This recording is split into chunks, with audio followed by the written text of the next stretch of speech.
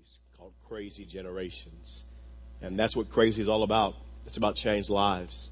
And Jesus is radically changing lives in this church, and we give him all the glory. And that's what we're all about at this church, is change lives and more changed lives. And that's why a year ago we kicked off the Crazy campaign, and we realized there are more lives that need to be changed in Oklahoma City.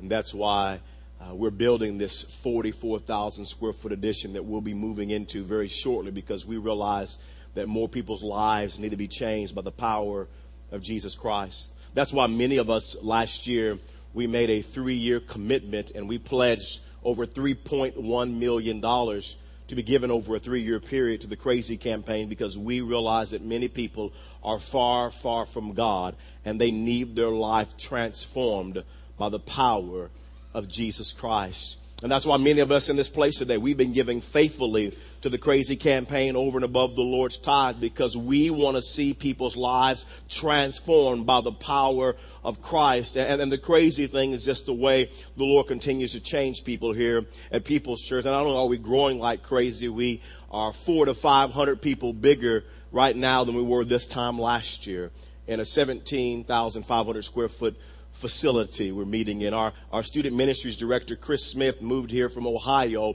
He was attending a church, 150, 200 people, and he always reminds me that the church he attended in Ohio, their building is bigger than our building. And I say, well, bless your heart, amen. But we're going to take care of that problem and get a lot more space to continue to reach more people with the good news of Jesus Christ. Just in December of 2008, we had a man life change. His life totally changed, got set free from drugs, committed to attending church here, and God is doing a radical work in his life. Just in January, it was so awesome what God did through the Destination series, and testimonies and lives that have been changed. And one of the testimonies is there was a family that was getting ready to split up and give up on their marriage. And through that series on the principle of the path and hearing that teaching, they were getting ready to go on a path that was going to be very detrimental.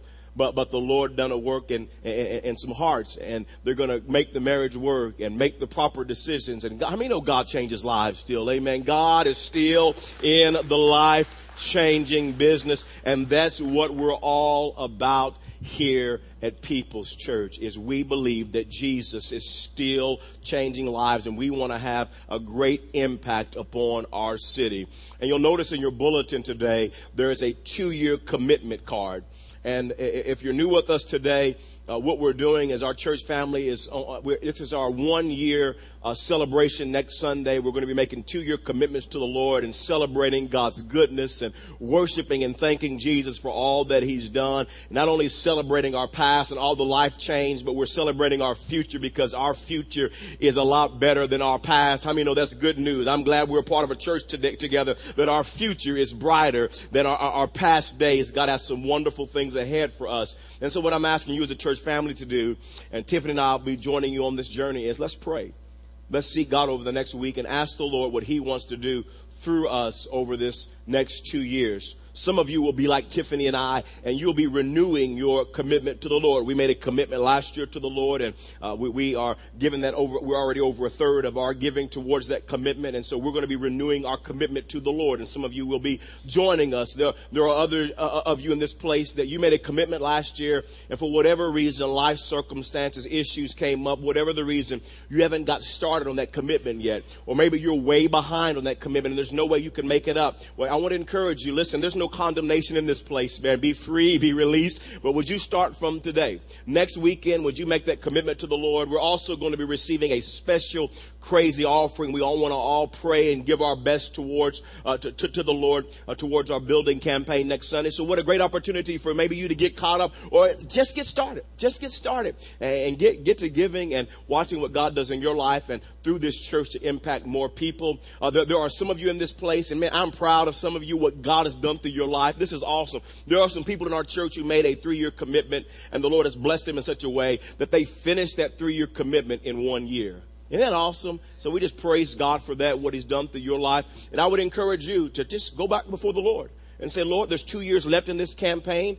what do you want to do through me? What can I do over the next 2 years to make a difference for your kingdom, to see more lives changed? And then we've grown a lot, man. This church is a growing church, running over 2,000 people now in these 4 identical experiences. And so I want to encourage everybody that's new here, would you pray?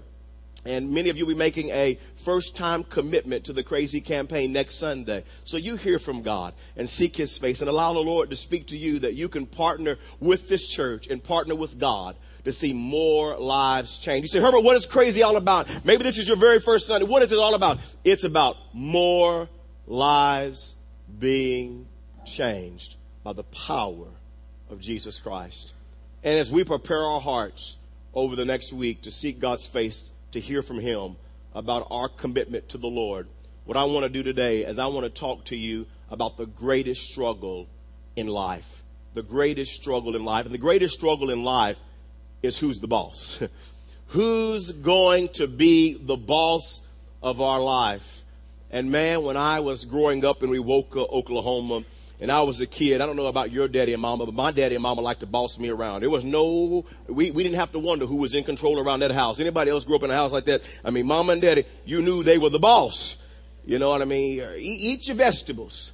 I don't want to eat them, but you're not getting no dessert. You eat your vegetables. I want to eat something else. Well, let me tell you, too bad. You eat what I put on the table. Like, make your bed. Go to bed.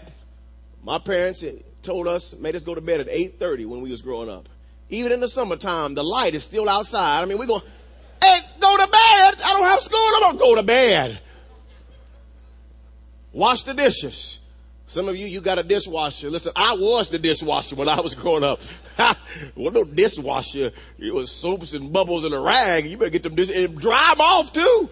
It better not have spots in the morning.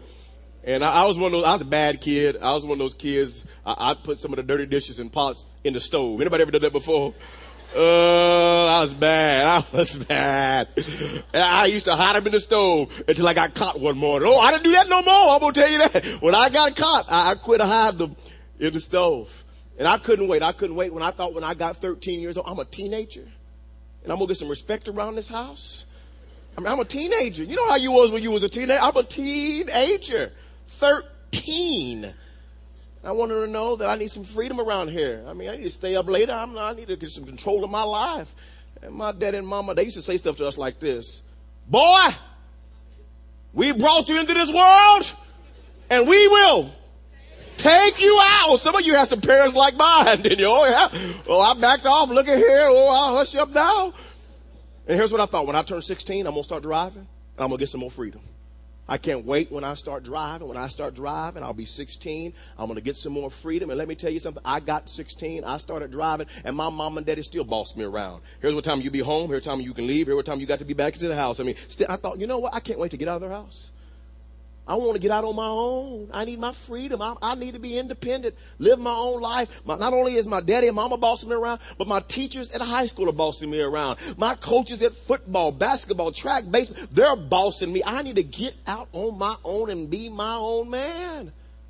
And so I went off to college to Arkansas, out of state. I got to give me some freedom. Get away from these crazy people. I need my freedom.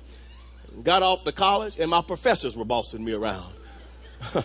My football coach in college was still bossing me around. And I thought, you know what? When I get out of college, I'm going to get my freedom. I'll be my own man. I need my freedom. I'm tired of people bossing me around. And then I got out of college and I got my first student loan bill. And they were bossing me around, telling me when to pay my bills. I thought I went, and then I got that electricity bill. I wanted to go live back with daddy and mama. You know what I'm saying? Nobody told me that they charge you for electricity. I didn't know that. I just turned on the light at the house. And still bossing me around. I started traveling as a speaker, and the pastor would boss me around, tell me how long I had and what he wanted me. I'm preaching in churches and conventions. Here's what we want you to preach on. They still bossing. Here I am, grown, got my degrees, and they're still bossing me around. I mean, here I want to be my own man. Nobody can tell me what to do. Then I got married. Love my wife, but the two become one flesh. I'm not on my own. And then there was the most demanding boss in the world. I'm going to talk to you about the most demanding bosses I have. And that's my kids. I mean, my kids are bossy. Daddy, I poopy. But change your own diaper. I've been doing it for a year now. Have you not picked up? Lay down, wipe. I mean, Dad, I poopy, they changed me, Dad, poopy, Dad. I just changed you 30 minutes ago. Could you not get all the poop out 30 minutes ago? What's the deal? Dad, I thirsty, Dad, I thirsty. Okay, what do you want to drink? Some orange juice, okay? No, I mean apple juice. I'm pouring the orange juice. What do you want? Orange apple, Daddy, can you put on VeggieTale cartoon? I'm watching the sports today. I won't watch cartoon. I mean, they boss me around. Here I am. I got a little kid that can't even spell telling me what to do. It's the struggle in life. I want to be my own boss. And then you find out in life as you get older, somebody's always going to tell you what to do. You never are totally independent. There's this struggle inside. And you know that same struggle in life of wanting to be independent, wanting our freedom. We want to be our own boss. That's the greatest struggle in the Christian faith. That's the greatest tension. That's the greatest dilemma. When it comes to following God, the greatest tension is this: who's going to be the boss? And Paul addresses this question in Romans chapter number 14 and verse number 7. He says this, I love it out of the Living Bible. He says, we are not our own bosses. That needs to be revelation to somebody today that thinks you need to be in control of your life. Paul says, no, we are not our own bosses. To live or die as we ourselves might choose. Living or dying, we follow the Lord. Either way, we are his. He simply means this: while you're alive, if you're a Christian, you belong to God.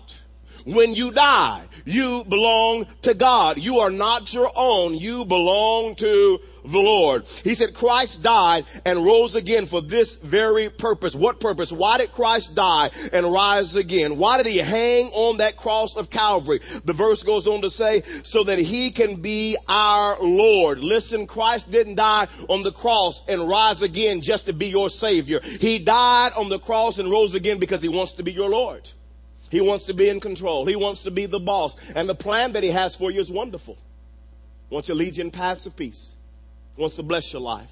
He wants to give you life and life more abundantly. And we mess up our own lives. We wreck our own lives when we try to take control and be the boss. So for this very reason, Christ died and rose again so that he can be our Lord, not just our Savior, but our Lord, both while we live and when we die. He wants to be the boss. He wants to be the Lord while we live and when we die. And we like the idea of Jesus being our Lord when we die.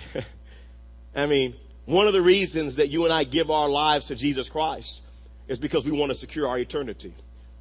We want to spend eternity in heaven and not in hell. And so, man, we want to trust God with our eternity. God, when I die, I want you to be the Lord. I want you to be the captain. I want to spend forever in your presence. And the real issue, the real tension is this: we're comfortable with giving God our future when it comes to dying and our eternal security in heaven. We're comfortable with that. But the real issue, the real dilemma that we have is giving God control while we're alive.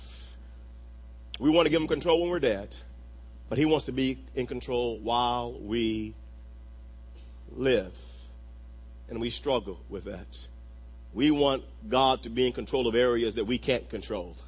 That's why we give him we're comfortable with giving him our eternity, because we say, God, you know what? I can't control this. So, hey, would you take control of my eternity, because I need to trust you with my eternity. And God looks at us and says, what are your other options? Trust me, or what else can you do? Well, I don't have any more options. That's why I'm trusting you. Yeah, exactly. Lord, protect my kids. My kids are away from me. They moved out of the house. They're on a school trip. They're away from me today at school. And so, Lord, I'm placing my kids into your hands. So what are your other options? You can't control this situation, can you? And so you want to give it to me. And the real issue is this: you want to trust me with areas of your life that you can't control. But I want you to trust me with areas of your life that you can control. I want to be the boss. I want to be the Lord. I want to be the captain. And friends, can I tell you that Jesus wants to be the boss of your body? Point number one, he wants to be the boss of your body. The scripture says this in 1 Corinthians chapter 6 and verse number 19. It says, do you not know that your body is a temple of the Holy Spirit who is in you, whom you have received from God. Notice this. You are not your own. Man, I hope this just sinks in. This is the theme of my message today. You are not your own. Herbert, I can do what I want. I can live how I want. I can dress how I want. No. If you belong to God, listen, He is your boss. You are not your own. You were bought at a price. Therefore, honor God with your body. There's an old song that said, it's your thing. Do what you want to do. I can't tell you who to sock it to. And God says, yes, I can. Yes, I'm your boss. I'm your daddy. I'm your Lord. You don't do what you want to do with your body. You don't dress how you want. Listen, here's what the scripture says. Listen, whom you have received from God, you are not your own. You were bought at a price. You're not your own. The scripture goes on to say in Romans chapter 12 and verse number 1, Paul says, therefore I urge you, brothers, in view of God's mercy, to offer your bodies as living sacrifices. And that's where it gets difficult because we don't want to sacrifice. We want Christianity that doesn't cost us anything. We want to add Jesus to everything else that we already do. And that's not being a follower of God. That's not being a disciple. A disciple is, I am not my own. You mean, Herbert, if I'm going to follow God, it's going to cost me something? Oh, yeah. He says, offer your body as a living sacrifice. I don't want a living sacrifice. Lord, I'll sacrifice when I'm dead. I'll give you a dead sacrifice. I want you to mess with my eternity, not with my life. No. You offer your bodies as a living sacrifice, holy and pleasing to God, not your boyfriend, not your girlfriend, not your friends, not society, not the culture. You offer your body as living sacrifices, holy and pleasing to God. God, how do I please you with my body? With my life, with my lifestyle. This is your spiritual act of worship. Last year, I did this illustration for you. If you weren't here, I talked about this. And the greatest struggle is this, is God wants to be the Lord. He wants us to get on the table. He wants us to be a sacrifice. God, I give you my entire life. And yet many of us, most of us go through life never getting on the table. We might get a leg on the table. We might give God an arm. But you know what, God, I want to do my own thing. I want to live like I want to live. I don't want to surrender my entire life to you. And God says, listen, I want to be the boss. I want to be the boss of your body. Number 2 is this. I want to be the boss of your time. The boss of your time. The scripture says in Titus chapter 2, verse number 13 and 14, while we wait for the blessed hope, the glorious appearing of our great God and Savior, Jesus Christ, who gave himself for us to redeem us from all wickedness and to purify himself, listen to this, purify for himself a people that are his very own. I want to be the boss. I died on the cross and rose again, not just to be your Savior. I want to be your Lord. For himself a people that are his very own. Notice what he says, eager to do what is good. You see, when we give God everything and we let him be the boss of our life, the scripture says we are not our own. We belong to him and we are eager to do what is good. Lord, my time is in your hand and I want to do what you want me to do. And yet some would struggle coming to church. Herbert, I just can't make it to church. You know, I just can't get to church. And the real issue is this, is that we want to be in control. We want to be the boss. We got our own schedule, all things we want to do, and our own shopping, and our own extracurricular activities, and we can't make it. But the real issue is this, that you know what? We want to be in control of our lives. We want God to fit into what we want to do instead of us fitting into what God wants us to do. We try to reduce God down to our size and make God to adjust to what we want to do. You know, the reason people don't serve and serve in ministry and make a difference in the community is, we're selfish people. I'm selfish, you're selfish. And it's a sacrifice that God will lay on the table. You know, I thought about this week. You know, at this church, we ask people to serve for the most part an hour a week on Sunday, an hour a week. And some people struggle with that. I can't serve. I can't make time to do that. And we have 168 hours in our week, 168 hours, and we can't give God one. But yet we would say, you're the Lord of my life. God, no. I'm not in control, God says. You can't even give me. I mean, some of you grew up in churches where y'all used to worship 4 hours. That's right, not 4 hours. Ha! And now we only have an hour-long experience. Serve one, worship one. I can't do that. And the real issue is we're not on the table. We want to be in control of our time. And God says, you got this thing all right. I'm not just your savior. I'm not just your buddy. I'm not just your homeboy. I'm not just your friend. I'm your boss. I'm your Lord. I want to be in control. 2 Corinthians chapter 5 and verse number 15 says, and he died for all. Why did he die for all? That those who live should no longer live for themselves. Oh, it's difficult, but we got to be a living sacrifice. We no longer live for themselves, but for him who died for them and was raised again. Lord, my life belongs to you. My body belongs to you. My time belongs to you. And my goal in life is to please you and to bring you honor. Not only does God want to be the boss of our body, the boss of your time, but God wants to be the boss of your money, the boss of your money. I want to take you to a portion of Scripture here. It's one of my favorite giving portions of Scripture regarding God being in control. And what I want you to see here is this is David and Israel as they were preparing to build the temple for the Lord. And what I want you to notice more than anything else, here's what I want you to get out of this. I want you to see David's perspective. David's perspective with the stuff that he had. And my prayer is that we would take away from this portion of Scripture the same perspective that David had. Here's what the Scripture says is David and the people were giving generously to the Lord to build a temple for God. It says the people rejoiced at the willing response of their leaders, for they had given freely and wholeheartedly to the Lord. And that's what we want at People's Church. I don't ever want you to give out of compulsion.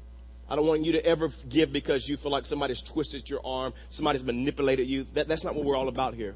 I want you to give freely and wholeheartedly to the Lord with a generous heart and with a joyful and cheerful heart. The Scripture says David the king also rejoiced greatly. David praised the Lord in the presence of the whole assembly, saying, praise be to you, O Lord, God of our father Israel, from everlasting to everlasting. Yours, O Lord, is the greatness and the power and the glory and the majesty and the splendor. Notice what he says, for everything in heaven and earth is yours. Isn't that good?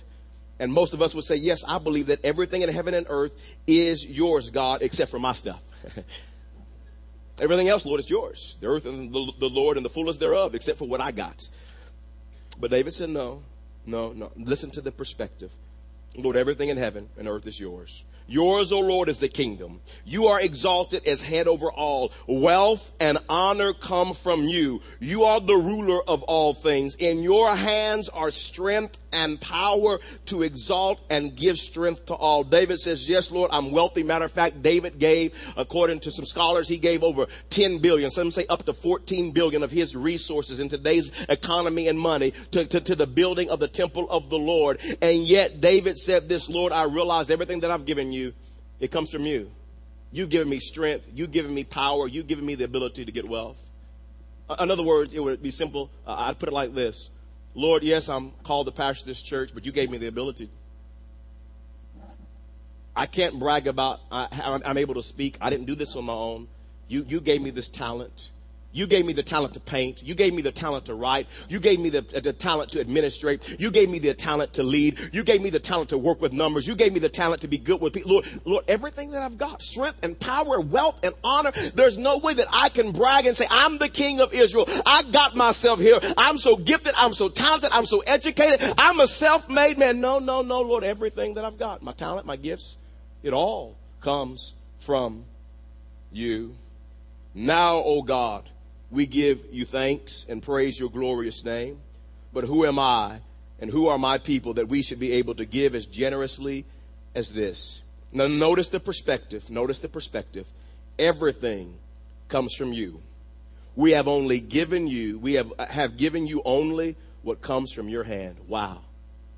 I mean, I listened to David. I was like, David, look, man, you killed a bear. You killed a lion. You killed Goliath. You did that, David. And David would say, no, I became king because of God. I got billions of dollars to give to the building of the temple because of God. Everything that I have comes from God. We struggle with that.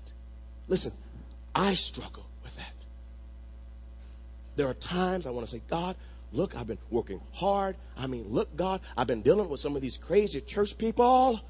That's not you, though, of course. That's none of you. Amen. That's somebody in another experience I was talking about. Lord. God says, no, Herbert, no. No, you got the wrong. Everything you have is mine. I blessed you. It comes from my hand. Verse 15. We are aliens and strangers in your sight as were all our forefathers. Our days on earth are like a shadow without hope. O Lord, our God, as for all this abundance that we have provided for building you a temple. And that's where we are today. Lord, with all the abundance that you've given us. And I know today we're in an economic difficult time and we think we're broke and busted and disgusted. But when we look at our world, most of us today, we're rich. We got food on our table. Most of you you're not worried about what you're going to eat today. Most of you today are driving a vehicle. Most of us today at our home have running water. Most of us here. In the world standards, man, we are wealthy today. What we're struggling with today in our economic times, we're not struggling with our need. We're struggling with our wants. I may have to get rid of my iPhone. I may lose my cell phone. My Lord, everybody got a cell phone. My Lord, kids walk around this age, walking with a cell phone. And we're struggling with our abundance. We want more because it's my stuff. And as for all this abundance that we have provided for building you a temple for your holiness, it comes from your hand. And all of it belongs to you. What a perspective. And David and the children of Israel were able to give David himself billions of dollars because David understood this thing. I'm on the table.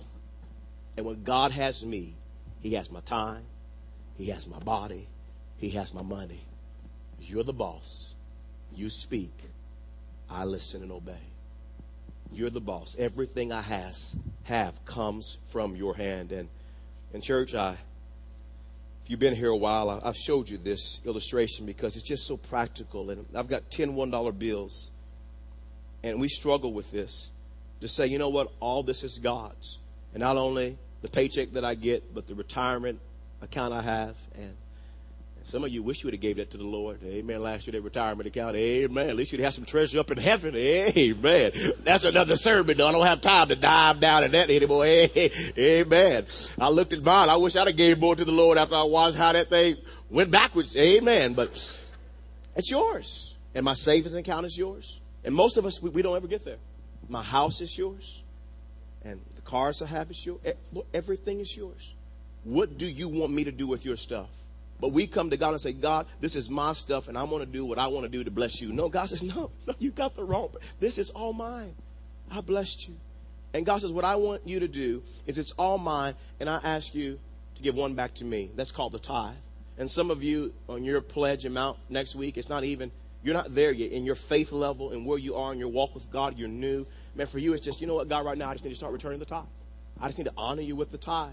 And here's the interesting thing is people would say Jesus is the Lord of my life, but statistics say in America that only 2% of the people are on the table and actually returning the tithe to God. 2% of Christians. Because most of us really believe this. We really believe this. Pastor, that's a great message, but this is my stuff. Yeah, that's good preaching, but this is mine. And we really do believe that. And so we have a hard time returning a dollar to God because we believe it's our stuff. And God says, here's what I want. Return a dollar to me. And then here's where we are today as a church family. It's the other 9 we've got left. Saying, Lord, what do you want me to do to advance your kingdom through the Crazy campaign? You speak and I'll listen. What do you want me to do? For all of us, it's different. It's not about the dollar amount. It's just equal sacrifice. Hearing the voice of God. All of us are at different levels in our faith walk. Some of us have more faith than others in this place. Some of us have been serving God more than others. Some of us have a gift of generosity, and some of us don't. We're all different, but we can all say, God, this is your stuff. What do you want me to do? Do you want another $1 out of the 10? Do you want 2? Are you asking me to dip into my savings? Whatever. This is your stuff, and I want to be obedient with you. And here's the deal. Here's what I want you to take away is this. It's simply all about getting on the table. Because you can never even let God speak to you about your money, about your time, about your body, about your lifestyle until you become a living sacrifice. Say, God, I'm yours. And I want to be obedient to you. And I want to show you a man in our church, a family. And one of our leaders in the church, sings on our worship team, leads a community group, one of our coaches. And I appreciate Clarence sharing his story, his journey of wrestling with the issue that everything belongs to the Lord. And I want to honor Jesus Christ with what he's blessed me with. Check out this video. Well, when I first became a Christian, I had a problem with tithing. Didn't really understand the whole concept around really just giving, and just big problem tithing. It's like, I made this money, God wants 10% of it. You know, I wasn't used to just giving whatever I felt I wanted to give at the time. I grew up, we didn't have a tradition of church or faith in our home, really. And when I became a Christian, that was just an unknown concept. When my wife and I got married, we were having financial problems. Just everything was an issue. And in my prayer time with God, I just asked for that financial blessing. I asked first why we were suffering the way we were, and for that financial blessing. And I think God answered that with, you don't trust me. And it took me a little while to understand that. You don't trust me. What does that mean? And I was in church, and believe it or not, sermon on tithing. I'm like, So the lines were drawn together. And so we started tithing. But even then, I was watching that check. Melinda would write the tithe check, and I'd look at it, and I'd be thinking in my heart, man, that's a lot of money. Man, that's a lot of money. We're giving a lot of money, and we'd have those conversations. I was tithing religiously instead of faithfully, if you know what I mean. I wasn't doing it with that joy. God asked me to give, so I gave, and I was worried about how much money I gave, as though I was doing God a favor. I prayed about that, and we got to the point where we're giving faithfully, which to me was an evolutionary step. When we got to a point where we're giving faithfully, God truly started blessing my relationship with my wife. He started blessing us financially. We moved into a home, our first home. I think we had another phase to get to, and that was the phase of sacrificial giving. And that was, well, you have these things, and God's given you the hearts of your, the desires of your heart, and He's blessed you so that you don't have to worry about bills and things week to week, or He's just blessed you, however, whatever that looks like for you, wherever you want to be. But now you're comfortable, and He's trying to take you, I believe He's trying to take us out of that comfort zone. I think He tried to do that with the Crazy campaign. And so I talked to my wife about a number, and she was like, wow. And she said, well, we need to pray about this. And we did. And we committed to that number. We did sign up for the 3 times, break it up in 3 chunks. And when it came time for us to give that first installment of our commitment, I didn't even think about it. We wrote the check. You know what? That stage of giving sacrificially, God's blessed me with a promotion since we made that commitment to the Crazy campaign. He's blessed us financially in other ways. We're able to be a blessing to other people. We're able to give a little bit above and beyond our tithe, including the Crazy campaign. We're looking at the things that the church is doing with that money, and the things that the church does in its outreach, and the blessing that we can be to other people through the church and the things that we give to the church. And I think that's the real blessing. As your pastor, here's what I want you to do. I want you to get to a place where you can get on the table. Say, Lord, it's all yours. I want to be obedient to you. And some of you aren't there right now. And I want you to get to a place where you can do it with a joyful heart. It may hurt a little bit, but there's joy to say, God, I want to honor you and please you. And if you're new today and you question maybe my motives, well, I say this, the Lord's really blessed this church. And if you got ill feelings, preaching, about body, don't give. Please don't give like that. Keep your money.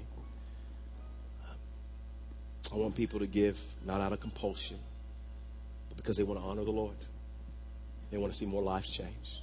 And they truly get to a place where they say, God, everything, my life, my body, my time, my money is yours. How do I use what you've given me to impact people's lives for all of eternity. And I believe if you'll get on the table this week and surrender to God, He'll speak to you. And God doesn't bless the promise. He blesses the faithfulness to the promise that He's spoken to your heart. And as you're faithful to give toward what He speaks to your heart, I can't wait for you to be the next testimony of God's faithfulness in your life. Lord, thanks for the opportunity to partner with you to see more lives change.